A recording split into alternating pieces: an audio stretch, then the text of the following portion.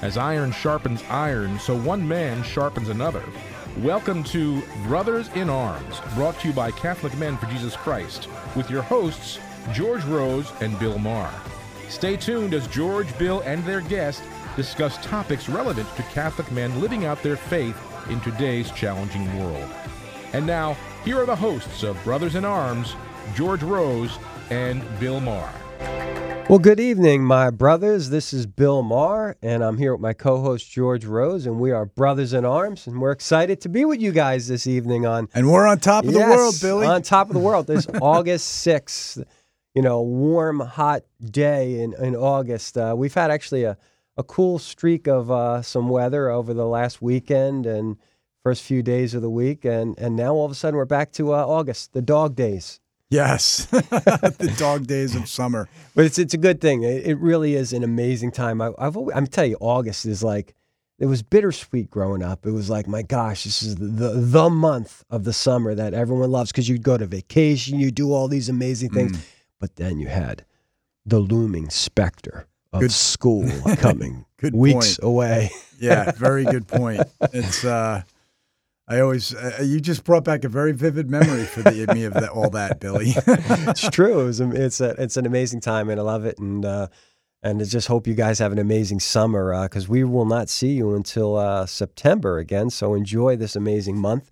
We have an exciting show, though. We have obviously Saint of the Month. Normally we do news after the Saint of the Month. We have 2 breaks. This time we're only having 1 break because we have an amazing interview lined up with Monsignor we have an amazing guest. We hope it's an amazing interview. That's up to you, Billy. Well, this is in light of his most recent book, which is a diary of an American exorcist. So this is going to be very interesting. Exorcism is sort of a scary topic, but it's a real topic because we're in spiritual warfare every day of our lives, and. He's an amazing priest. He's really has a storied life with, he's done so many things, Yeah. And we'll certainly share a little bit about that and then dive into the topic, a very sobering topic of what it is to be an exorcist and what are the things that are going on in that world, if you will, which is really our world ultimately, because we're all being tempted and we're all targets, right? Yeah. We all have crosshairs on our shoulders, our head. By the evil one. The supernatural world, right? Which is more real than this world, really, because it's going to last forever. Yeah, well, there's as opposed to this world, right? The eternal element and eternal side of that, for sure. So before we do that, though, George, we have an amazing saint to talk about, don't we? We do. Well, not a saint yet. We have a blessed. Blessed, okay. Blessed, yep. And a man who fought spiritual battles, for sure, Franz Jagerstatter. So Franz is a martyr of the church and a conscientious objector. He was born in May 1907. He died August 9th, 1943 in Sankt Radegund in Austria. And he died by the guillotine under the Nazis. Oh, wow. Yeah. Boy, they broke out the guillotine. How about that? I don't know anything about this saint, so this is great. Yeah, well, his feast day is actually May 21st, but the reason we chose him for today, he died, he was martyred in August 9th, so which would be Monday, I believe, right? Would be his memorial of his death. He was beatified October 26, 2007 by Pope Benedict the 16th, and it's a fascinating story. He was kind of unknown for a long time, but just to start with his life, and he was born to an unmarried mother, Rosalie Huber, and a gentleman named Franz Bachmeier, who was killed during World War I. And they didn't have enough money, I think, to get married, was why they didn't get married. They were poor. He was a peasant, basically, in Austria. And after the death of his natural father, his mother, Rosalia, married Heinrich Jagerstatter, who adopted Franz and gave the boy the last name in 1917 when he was 10 years old. So Franz received a very basic education in his village's one-room schoolhouse, probably like the little house on the prairie of Austria, right? I wish I could say that in German. But it says when he was, and I took this from the Vatican website, they have a little background story Little on him. blurb on him. Yep, and it says it seems he was unruly in his younger years, and he was in fact the first in his village to own a motorcycle. Oh, okay. Yeah, which is considered unruly back in Those were his Hans and Franz days, eh? yeah, back in the 1920s, that was unruly. But he's just really is better known as an ordinary and humble Catholic who didn't like to draw attention to himself. A very humble man. So he married a woman named Franziska in 1936, and they honeymooned in Rome, and they were blessed by the Pope at the time. Oh, wow. And they received a papal blessing. And Franz was not super pious, but his wife was very religious and had a big impact on his faith. And he had a farm. He became the local sexton of the church in 1936. Became a daily communicant. Wow. So he was probably around 30 years old or so, right when this was happening.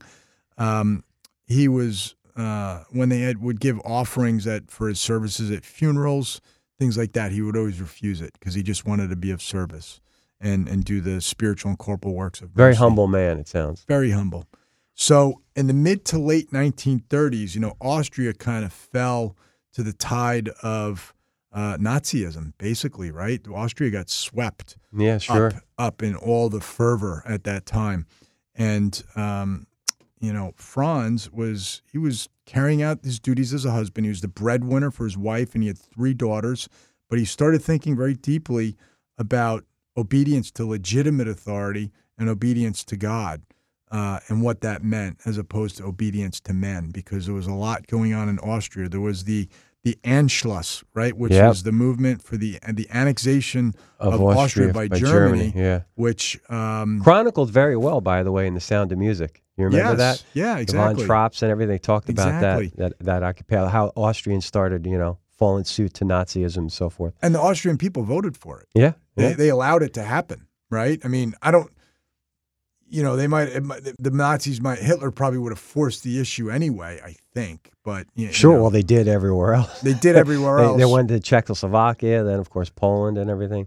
But he was in his village. He was the only person who voted against it. Wow, against the Anschluss, and they actually after it happened, they offered to make him the mayor of his little village, and he refused. He said he would not cooperate with the Nazis. He was called up for military service and sworn in June 1940. So the Nazis were already they were in Poland. They were in Poland, and everybody knew who they were. But at the time, thanks to the intervention of the mayor in the town, he was allowed to return to the farm because he needed to earn a living. He was the breadwinner for his family, right? So he was in active service for a few months and then went home. But he became more and more convinced that participation in the war was a serious sin, and decided that any future call-up to serve in the military under the Nazis had to be met with his refusal to fight. So he wrote, it's very sad to hear again and again from Catholics that this war waged by Germany is perhaps not so unjust because it will wipe out Bolshevism, right, the communists. Sure. But now a question for me is, what are they fighting in this country, Bolshevism or the Russian people? And he said, when our Catholic missionaries went to a pagan country to make them Christians, did they advance with machine guns and bombs in order to convert and improve them? Of course not, right? So he kind of clarified things. Sure. It's interesting because today, guys, we are in similar times where, Nazism was government overreach to the extreme, right? The National Socialist Party of Germany was what Nazism stands for. Yep.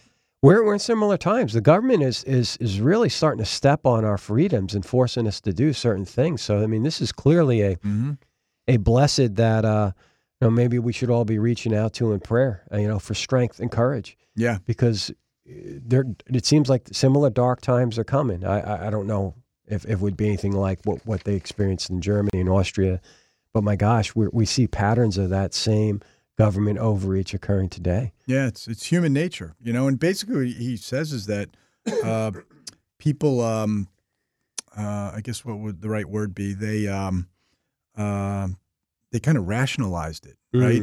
The invasion of these countries that, we're fighting Bolshevism, rather, and that's how they rationalized machine guns and tanks and killing people, right? Because we're stopping the Bolsheviks. But he said, yeah, but you're fighting the Russian people. You need an enemy, right? Yeah, you have to kill people to do it. And does that make it right?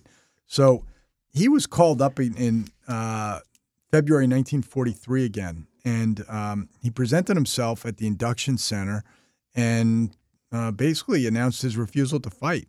He offered to carry out nonviolent services, maybe as a medic or something like that, but that was denied him. So they arrested him. He went through a trial and was condemned to death for sedition. Wow! So, and then and that was in July, and then in August they chopped off his head with the guillotine. And a lot of people, he didn't get a lot of support because people were like, your wife, your daughters, your children, like, what are they going to do? How are they going to live without? He said, and you know what he wrote at the end, just before being executed. He said, if I must write with my hands in chains, I find that much better than if my will were in chains. Neither prison nor chains nor sentence of death can rob a man of the faith and his free will. God gives so much strength that it is possible to bear any suffering. People worry about the obligations of conscience as they concern my wife and children, but I cannot believe that just because one has a wife and children, a man is free to offend God. Wow. I tell you, difficult times certainly put an exclamation point on the human spirit in some ways. I mean, I think of World War II and the saints and martyrs that came out of that. You can't help but think of Maximilian Kolbe, and some of these other amazing saints. And we know he's a saint in heaven, and we're just going through the formal process. So, guys, definitely prayers to Franz. I'm not even going to attempt the last name on that one. Yeah, and you know what, Billy? There's actually a movie as well that came out in 2019 at the Cannes Film Festival. Oh, what's it called? It's called A Hidden Life, and it was written and directed by Terrence Malick, who's a great director, who our good friend Jim Caviezel has a great story about how Terrence Malick chose him against studio opposition to be in The Thin Red Line, which was his first major role. Sure. Which then led to Passion of the Christ and a lot of other things. I think you just gave me a movie to watch this week. I watched the trailer last night. It looks really good. A Hidden Life. Now, is it actively out there for purchase or Well, yeah, rental? I think on Netflix and Amazon. Yeah, you can get it. Awesome. It looks great. And, Franz, his fate in his life was not well known really at all until in 1964 there was a U.S. sociologist who published his biography called In Solitary Witness. So people didn't really, even in Austria, he was a martyr for the church but not declared a martyr until much later. I never heard of him. Usually, even if we do this every show, we'll have a saint, and at minimum, I've at least heard of pretty much everyone we've talked about. Of course, had to do research and so forth, but this is blessed. I've never heard of Franz. Yeah, and I tell you what, I'm going to watch A Hidden Life. I recommend all you guys do the same. Let's do it in solidarity because, again, we are in difficult times, and we're being asked as Catholics to maybe do things that might even be contrary to the faith or to at least the morality we were raised with. So this is definitely a man that we can really sort of embrace, and his life is certainly an example. That's for sure. It is. So, listen, guys. You know what? We're gonna go to break, and we're gonna come back with a very special edition of our show, Brothers in Arms, with an interview with Monsignor Stephen J. Rossetti, who is the exorcist, among other things, exorcist in Washington, D.C. See you in a few, brothers. Bishop Robert Barron on the priesthood. I'm kind of a teacher by nature. I always have been. I've always loved books and ideas and life of the mind and speaking and all that. So I brought that into the priesthood. A very wise thing was said a long time ago, namely that if God chose you to be a priest, he chose you to be a priest, meaning he chose you with your particular gifts and what you're going to bring. So you don't leave that behind. On the contrary, God chose me with these particular gifts. So I've always discerned that teaching and writing and preaching and proclaiming would be a key part of it. And it has been. I found great joy in that. I've always found joy in the pastoral work. I did it when I was newly ordained. I was in a parish for 4 years. And whenever I would go to a hospital, I go to a nursing home, go into the school, counsel, engage couples. I always found great joy in that, even though it's challenging. The leading Catholic voices are on EWTN Radio. Everyone has to work through mounds of mundane stuff every day. Even the Pope has to rubber stamp a stack of papers today. The question is, what spirit do you bring to that stuff? I was folding laundry the other day for 6 kids. The mound was huge, and I was starting to get this terrible attitude. Arg, I don't want to be doing this. And I remembered a guy who reached out to our ministry anonymously through an email contact form. He was in a different continent. He said, "Can someone come visit me? I'm ill. I'm so lonely. I have no friends, no family." He was just reaching out to the internet in desperation. I almost started crying as I folded each shirt. Thank you, God, for the kid who wears this shirt, the wife who wears that dress. Listen, if you have work today, give thanks. And if you have people you love who you're getting to work for, give thanks even more. If you do, your work might still be kind of stinky, but at least you won't be. This is Chris Stefanik from RealLifeCatholic.com on EWTN Radio. Well, welcome back, my brothers. This is Bill Maher. I'm here with my co-host, George Rose. We are brothers in arms, and we are delighted to actually have our guest, Monsignor Stephen J. Rossetti from Washington. Monsignor, how are you? Good, Bill. How are you and George doing? Wonderful. Better for having an opportunity to talk to you with this really pretty extraordinary, yet in some ways really commonplace topic, because it's, we deal with the devil every day in temptation. So we're really delighted to have you here today. Well, I'm glad to be here with you.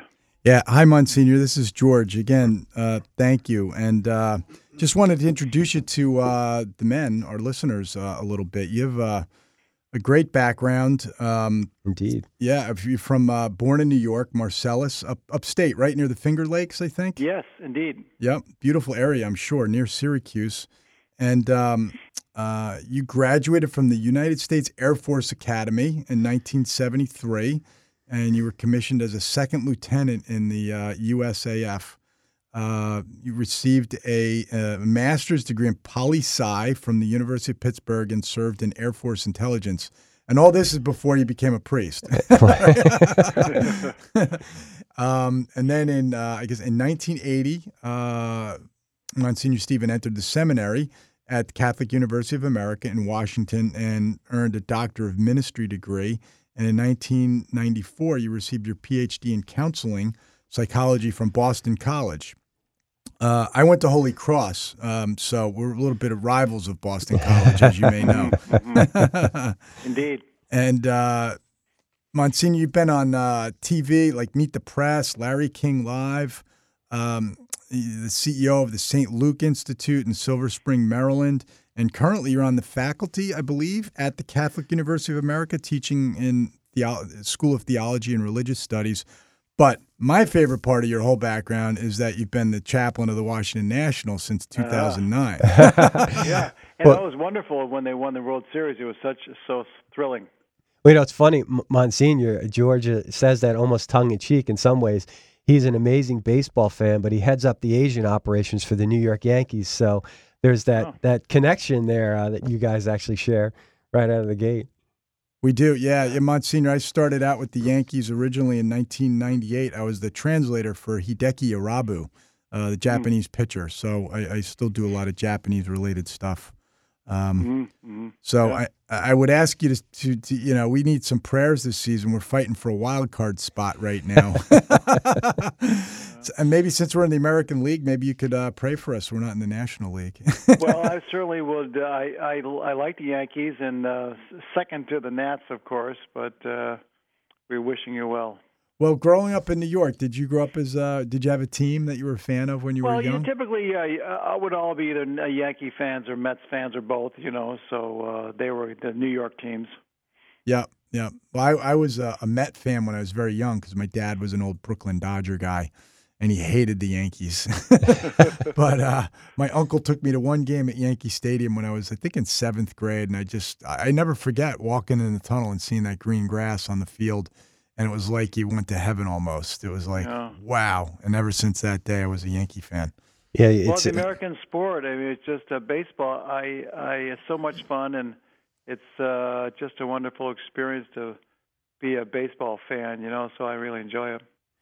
It is great, and we have Mass at Yankee Stadium too. Actually, we're not right now since COVID, but we have a Deacon Tom Barbagallo, who works. He's the archivist for the team, and he was ordained a deacon, I guess about 3 or 4 years ago. So we have Mass every Sunday home game usually, which I think you probably do for the Nationals as well, right?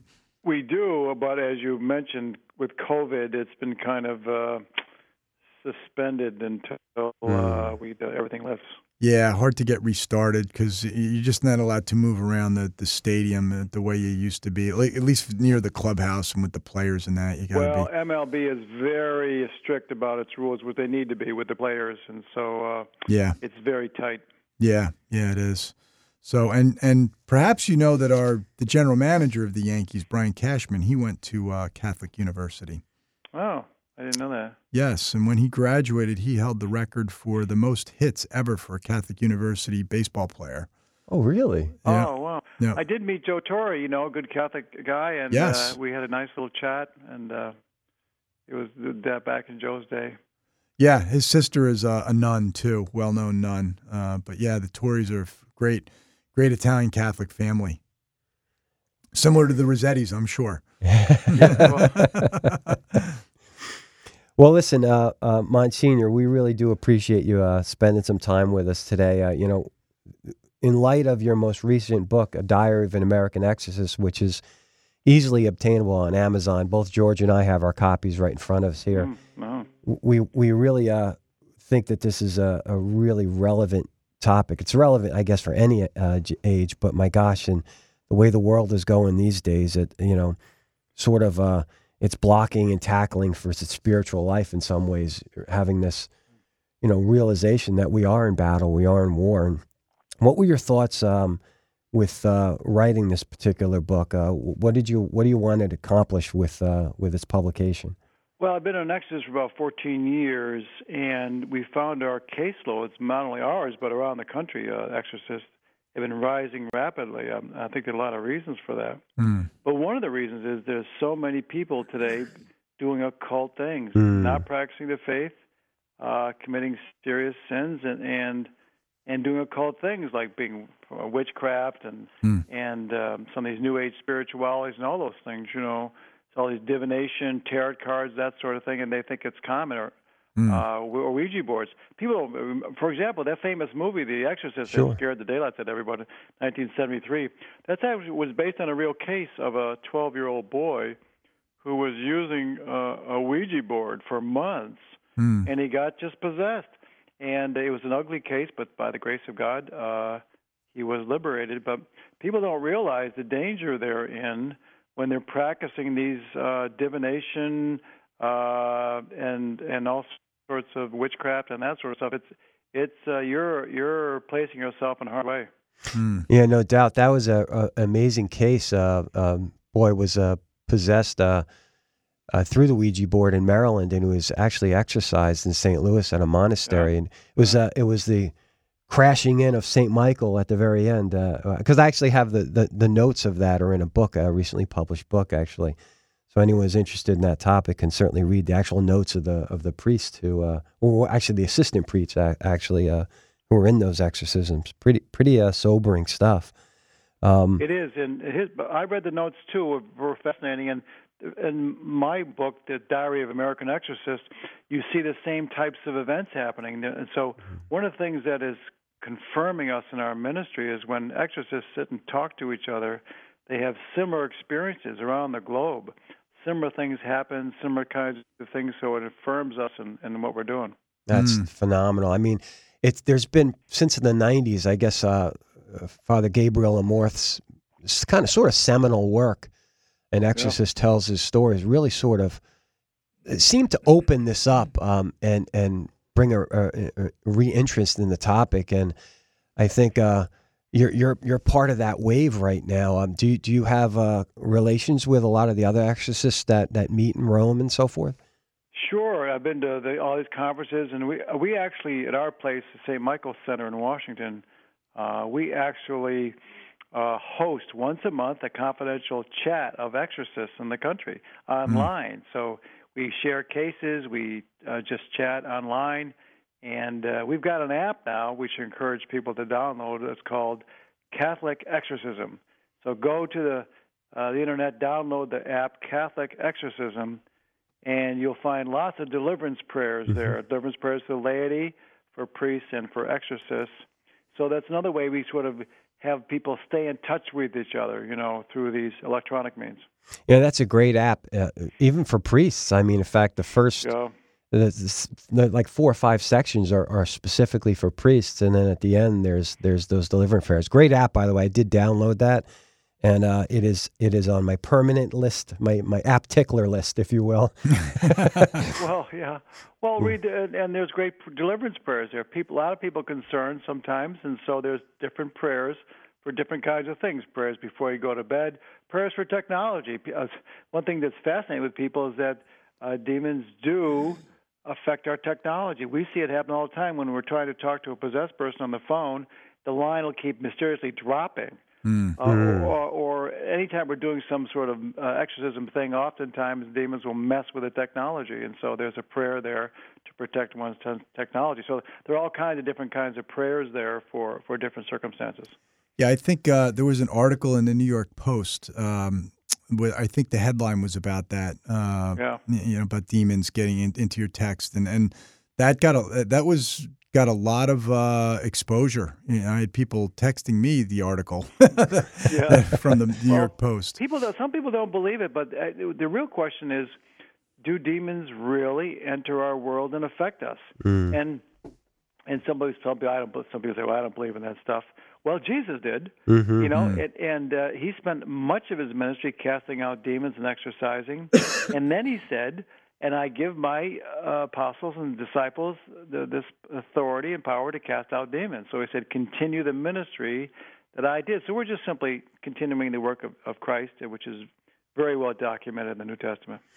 Yeah, I think you minimize what Christ accomplished with the cross and resurrection when you try to demystify, the spiritual realities that are around us. I think. In fact, one of the principal reasons why George and I really were anxious to do this is, this is a very sobering topic, but my gosh, if the devil is real, well then, my gosh, God must be.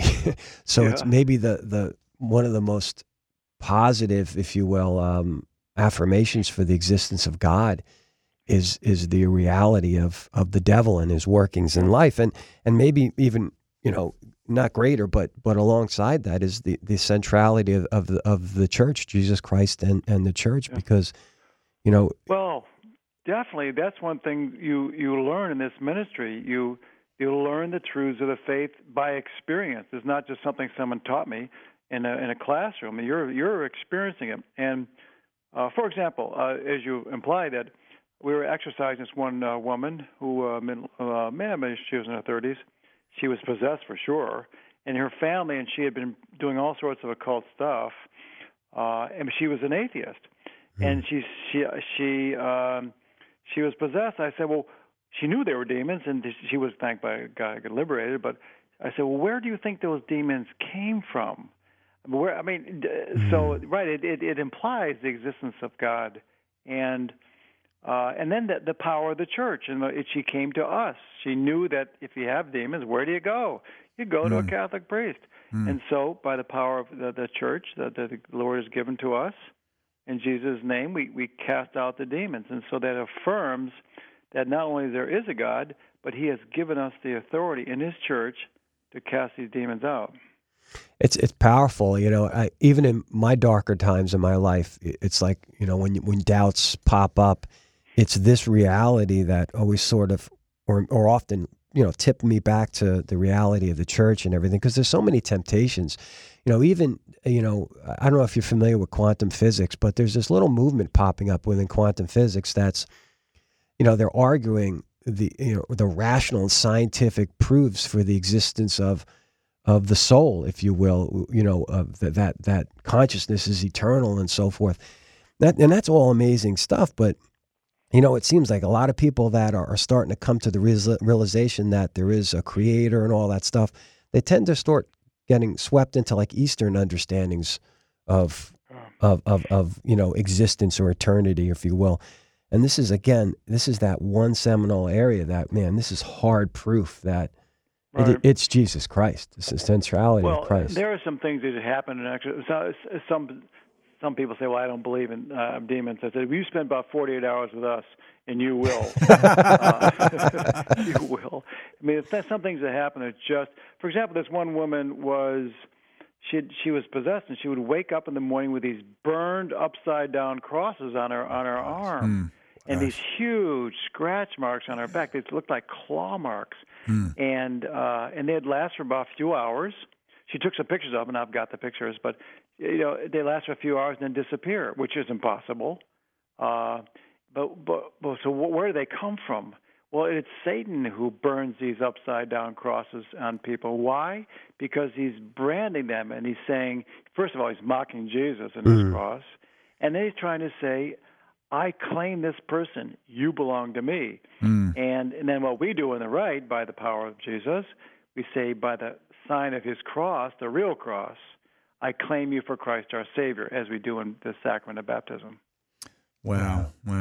Hey, just guys, we're just to remind you, we're talking with Monsignor Stephen Rossetti of the Archdiocese of Washington. He's the exorcist for the Diocese of Washington, D.C. And Monsignor, I wanted to ask, so 14 years you've been an exorcist now. Yeah. How did you first get into this? I'm sure when you first became a priest and you were leaving the Air Force, you did not probably think you were going to be an exorcist, right? Well, first of all, you pick an old priest. I'm 70, and you pick an old guy, which is good because this is not a ministry for someone who's too young. And because it can be treacherous. Satan is always trying to jerk you around. But it's interesting how I get into it. As a matter of fact, the way I got into it was the same way I talked to an exorcist yesterday, and the same thing happened to him. Well, the cardinal calls me, and I'm a psychologist, as you may know, and he asked me to evaluate someone who they thought might be possessed or might not be. So I evaluated the person psychologically, and I said, no, it's not a psychological problem. You need to call an exorcist. So the cardinal talks to about 3 priests, and they all said no, they wouldn't do it, which is, so we're sitting around. I'm sitting talking to the auxiliary bishop. I said, what are we going to do about this? I said, well, give it to me. What the heck? I said, I'll do it. I said, how hard can it be? That was my first naive, stupid statement. But I would say, so that's how it happened. No one else would do it. And that's kind of a shame.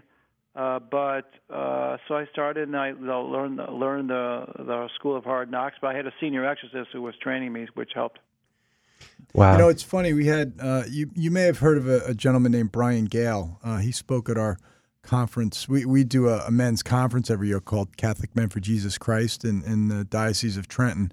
And Brian was very candid about a daughter of his. And Brian's he's a great Catholic evangelist, Knights of the Immaculata. He's written books called, Fatherless, Motherless, and Childless, what are a tour de force of Catholic theology in fictional works. But he had a daughter who was possessed and lived in in his home, and they didn't know what was going on. And they called the priest, who also basically ran away from the house. He's very candid in the story. We couldn't find a priest that would do this for us.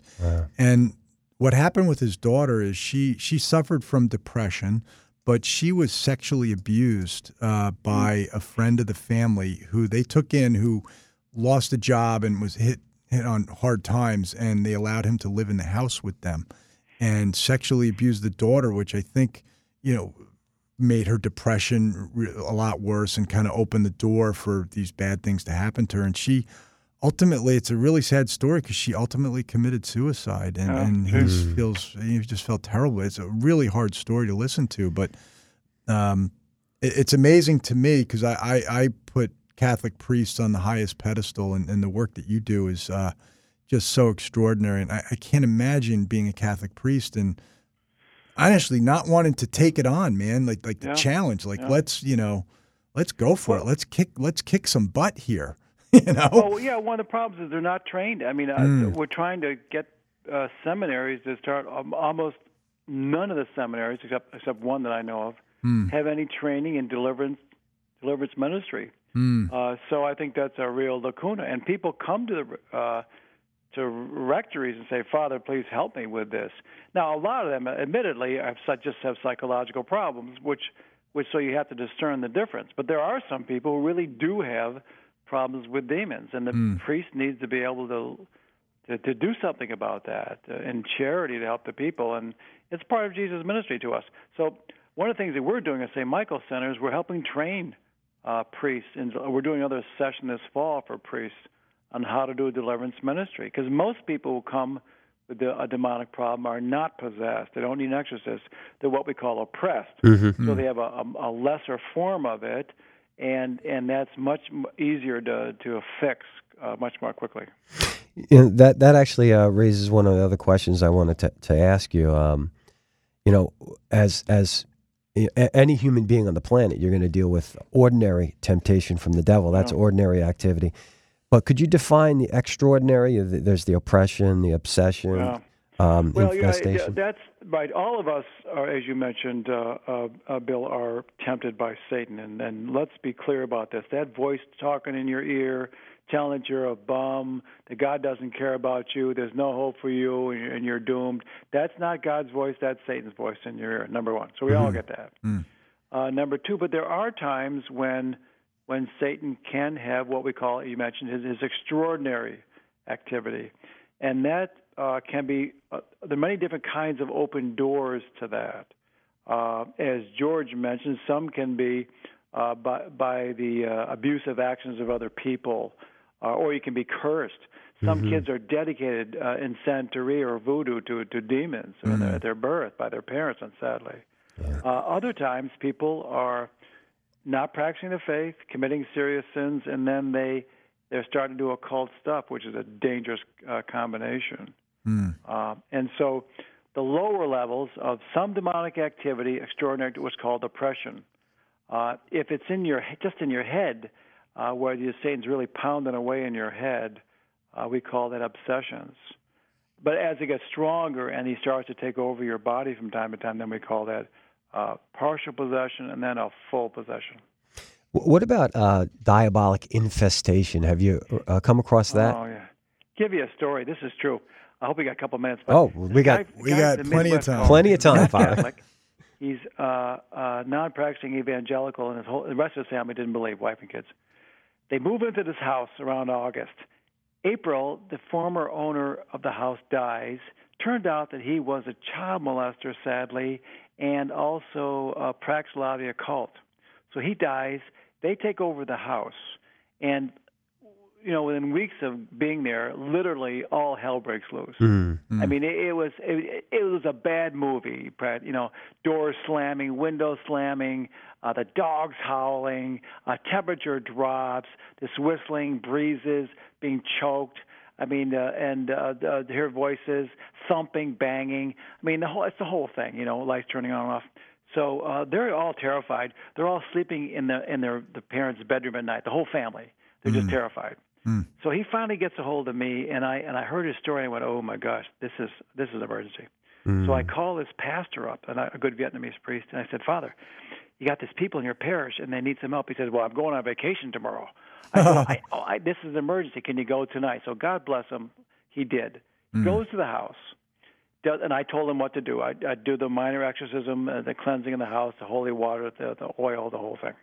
So he does that, and then he goes on vacation. And then I talked to the family about a week later. I said, how is it now? They said, well, it's about 50% better. But we still have some problems. I said, fine, the priest will come back in a week. The priest comes back in a week. He goes into the house a second time and does the minor exorcism, cleanses the place, uses holy water, says the rite, and leaves. And the family said, we have not had a problem since. They just talked to me a couple of weeks ago. It's been over a year, and everything's fine. And interestingly enough, they're now in the front pews of their church. I was going to say, are they Catholic yet? That'll do it. Yeah. I have to. Yeah. No, I have to admit, and even in my household, there was some goofy things going on. one of my kids, the bed was shaking, and a few goofy things like that. And I spread the exercise salt, and I followed some of the formulas that Father Amorth talked about with the oil, making the sign of the cross over the windows and praying to our Father, and that sort of all stopped. See, most of the time that infestation will stop fairly quickly unless it's a real bad case. But typically it'll be fairly quick. Again, go to the app, Catholic Exorcism, and download some of those prayers. And, you can do a lot way. That's why the church gives us sacramentals: exercise, oil and salt, holy water, statues, crucifixes. I mean, do you have a blessed crucifix in your house? I just posted on my blog that we had some people bless their houses, and some possessed people had a hard time going into the house because the demons were repelled by the blessed house. So make your house a little church, a little holy place. That's awesome, Father. What about vexation? Tell us about vexation. I've heard some exorcists talk about diabolic vexation. There's different ways of defining it. How I would define that, and this might not be what you're thinking of, is that you can be oppressed by demons because, frankly, the Lord's allowing this for your sanctification. And of course, the great cases of that, Catherine of Siena was pummeled by demons throughout her life. Padre Pio, Gemma Galgani. I mean, there's just a whole list of all the mystics were pummeled by demons as they were victim souls. It was for their sanctification, the sanctification of the world. So that can happen. And there are some people whom we call spiritual sensitives who are more aware of the spiritual battle, if you will, and will actually be able to feel the presence of demons, and they will be more tormented by demons. So I would call that. Is that what you're thinking about, vexation? Yeah, it's sort of like the Cure de Ars, the potato eater.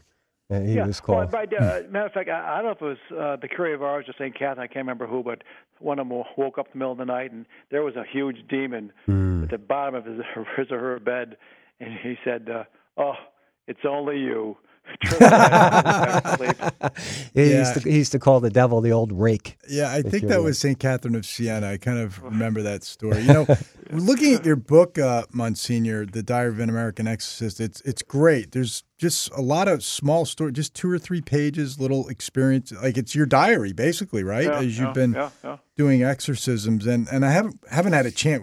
I just got the book. I haven't had a chance to read the whole thing, but some of it's really interesting. And one that just jumped out at me last night was Anger Feeds the Demons. Oh, yeah. Yeah, and does that include roid rage, Father?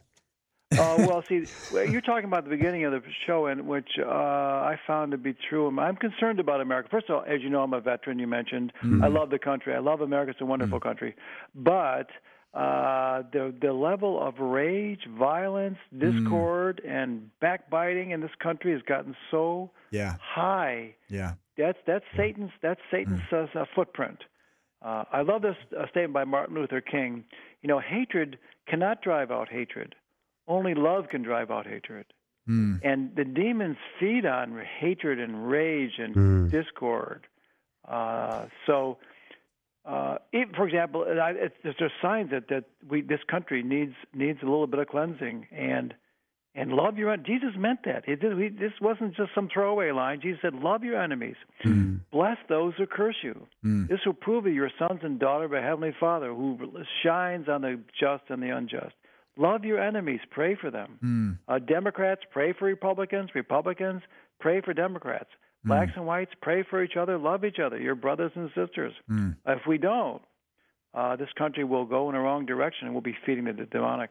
Yes, ever since even COVID, there's been an uptake in anger and so forth. And my sister takes phone calls daily from customers, and she said since COVID, it's been like people have just been angry, beyond anything she's ever experienced. I've heard that from a few people.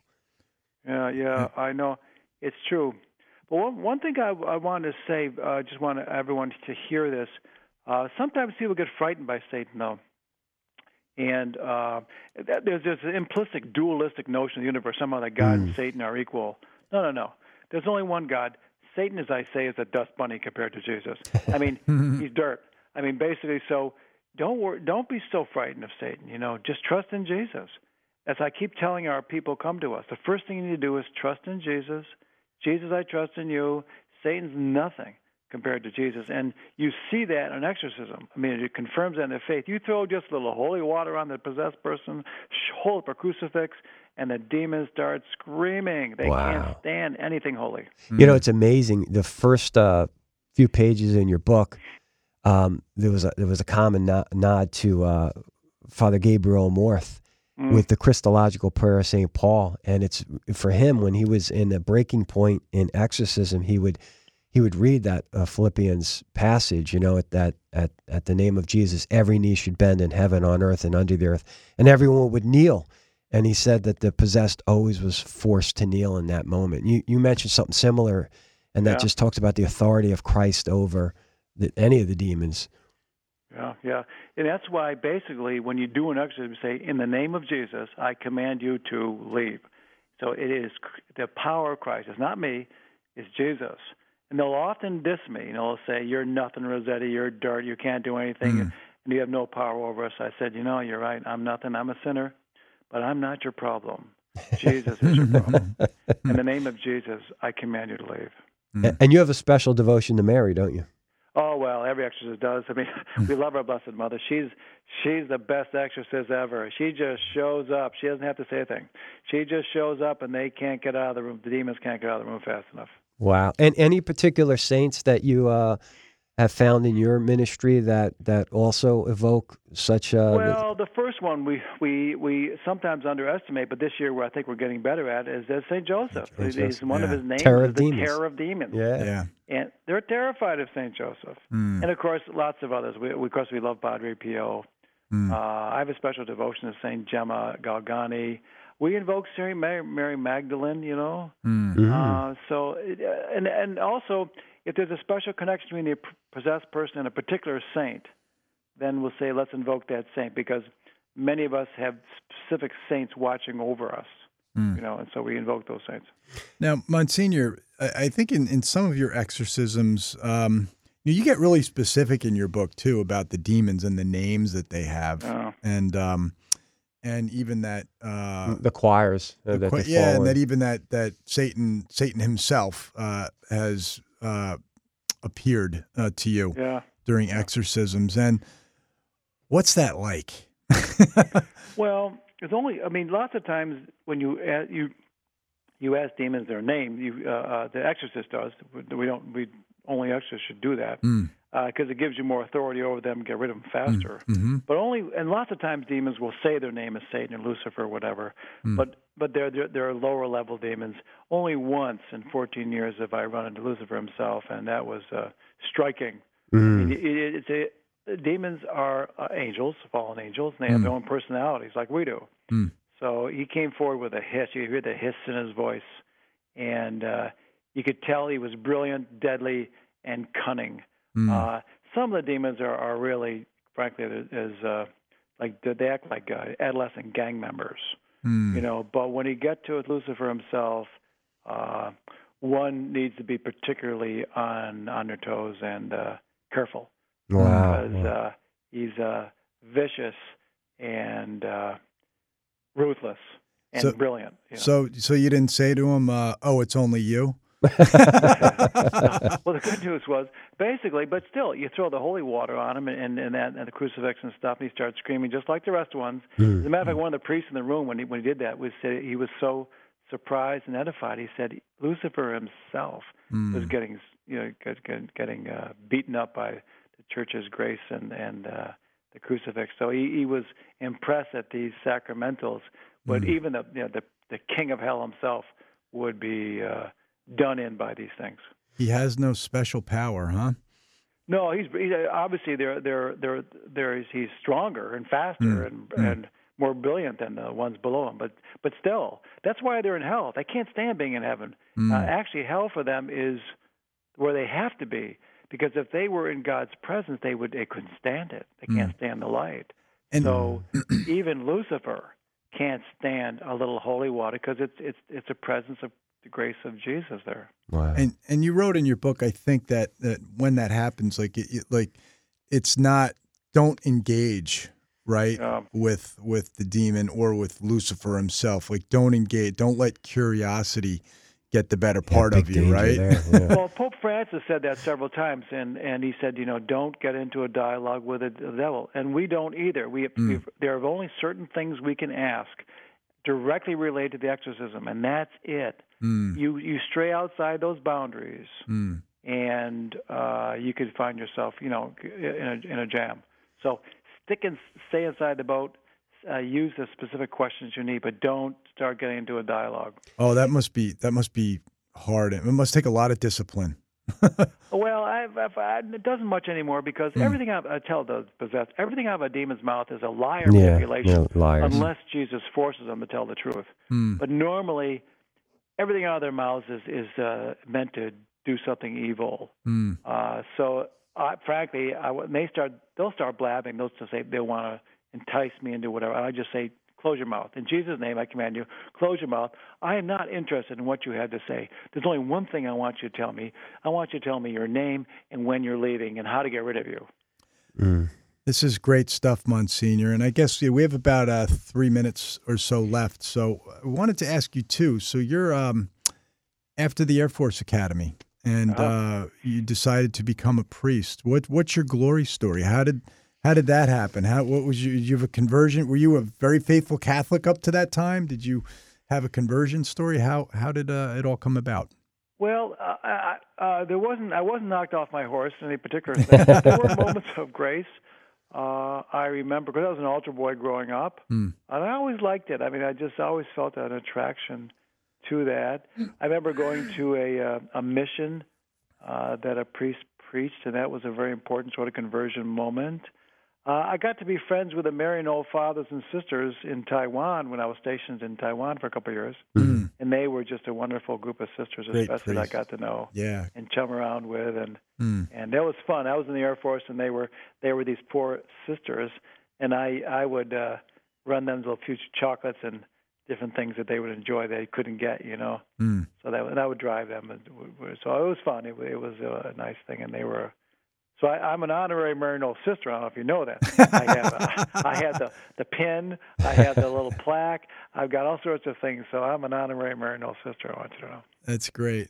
That's great. And so when you left the Air Force and straight into the seminary after? Well, actually, I was a Carthusian monk for 6 months.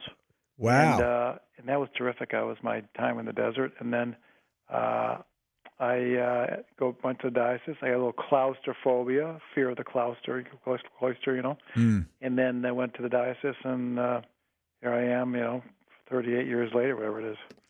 And you are bringing people back to Christ and through an amazing ministry. Guys, I want to put a special plug in there for Monsignor's newest book, again, Diary of an American Exorcist, Demons, Possession, and the Modern-Day Battle Against Ancient Evil. Please look it up, guys. I got it on Amazon, pretty quick delivery.